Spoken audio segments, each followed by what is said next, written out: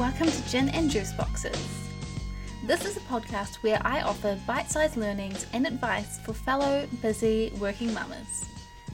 I'm a business-owning brand strategist and copywriter who also happens to be mum to twin toddler tornadoes. That's enough about me. Let's make like D-O-double-G and get into this shizzle. Hey team, back again. Alrighty, so today I am going to quickly touch on something I've been thinking about for a while. I wasn't sure actually whether to even talk about it, but the fact that it kept coming into my mind makes me think that, yeah, just talk about it. Because other people are probably thinking or feeling similar ways too. And hey, if you take anything from this episode, that is always an awesome thing and the goal. But before we get into that, I am going to begin by quickly telling you that, yay, the doors for Brand Strategy 101, my brand strategy course, 6 weeks long, is now open. So doors are open until the 9th of February, and then the course starts on the 15th of February. By the end of the course, you'll have your own brand strategy ready to rock and roll and make this year a heck load better than the last. Okay, that's that quick plug. So, this episode, I want to talk about overwhelm, and the reason why I want to talk about overwhelm is because it's something I have had to do a lot of thinking on and I guess test on myself lately. You know, I have twin boys. They are 18 months now, actually nearly 19, which is when I'm probably going to stop counting months because, you know, let's just say they're nearly 2. So since they were about 1, I would say, is when my postnatal anxiety really hit me. It really ramped up. Now, I probably am someone who was quite likely to get postnatal anxiety because, I mean, I had a very stressful birth with them, still recovering from that trauma. I have a history of some mental health things, and I am always putting myself in very overwhelming, high pressure, I guess, situations in my day-to-day life. I constantly have a giant to-do list. I am always go, go, go. I like ticking things off and feeling like I've achieved shit, you know? And of course, I work for myself, so there is no stopping. So I guess when you think about it like that, I was always going to be a cesspit for this kind of postnatal anxiety. But the only reason I'm really bringing that up is because going through that, it forced me to actually look at my overwhelm. So what I mean is, for me, with the postnatal anxiety, it was a time, well, I guess I'm still dealing with it a bit, to be honest. But talking about it with my psychologist and my partner, it made me realize I had to look at what was causing all of these feelings to bubble up. So for me, it comes out as like a rage, like it comes out of nowhere, like I'm a volcano, and suddenly I'm like overwhelmed with this awful feeling, and I don't like it. And not liking it and not wanting that feeling was a good thing because it meant I had to look at what was causing it. So what was the trigger? Apart from obviously the cesspit I talked about earlier. So that made me look at the fact that overwhelm was it exists in my life, and I think it exists to some level in pretty much all of our lives. Like, we accept it, we live in this constant state of stress and to-do lists and pressure. Like in my agency life, we worked from like 7:30, 8 in the morning to at least 8 at night. That was an early night, often later. I ended up in hospital multiple times from overworking, would go straight back home to work, and that was expected.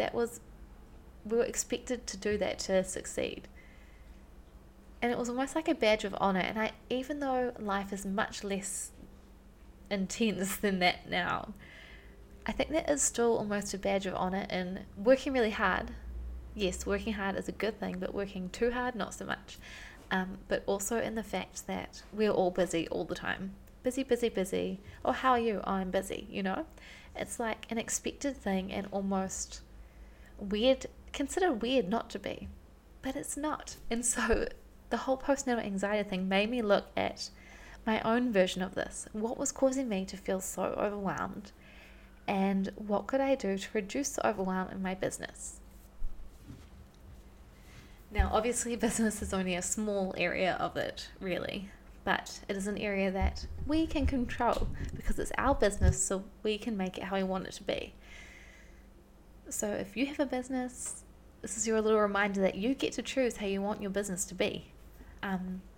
So to get into some things that may actually be helpful is how I looked at reducing the overwhelm in my biz to try and help reduce the overwhelm overall in my life. So the first thing was, whilst I was in the biggest, phase of this postnatal anxiety, I stepped back a little bit from work, socials, and any non-essential meetings. This included like coffees with clients to keep relationship and things like that. I was just open with them that my brain was not going through a very happy place and I needed a little bit of time before I hung out with them next or had that meeting about that future project. And you know what? They were all sweet with it, and so were my friends and so were my family. So that again was another pressure I was simply putting on myself because it was expected to be busy. And because I do love hanging out with people, but you have to recognize these things and give your brain the space. Another way of reducing the overwhelm is by looking at my business setup. So as a service-based business, which a lot of brands I work with are, they have to involve themselves in some way. Even the product-based ones that I work with, a lot of them are very intensive because they're in the earlier years, so they have to put a lot of themselves into it. So as that sort of business, we're using all of our energy all of the time. We're exchanging our energy for money pretty much.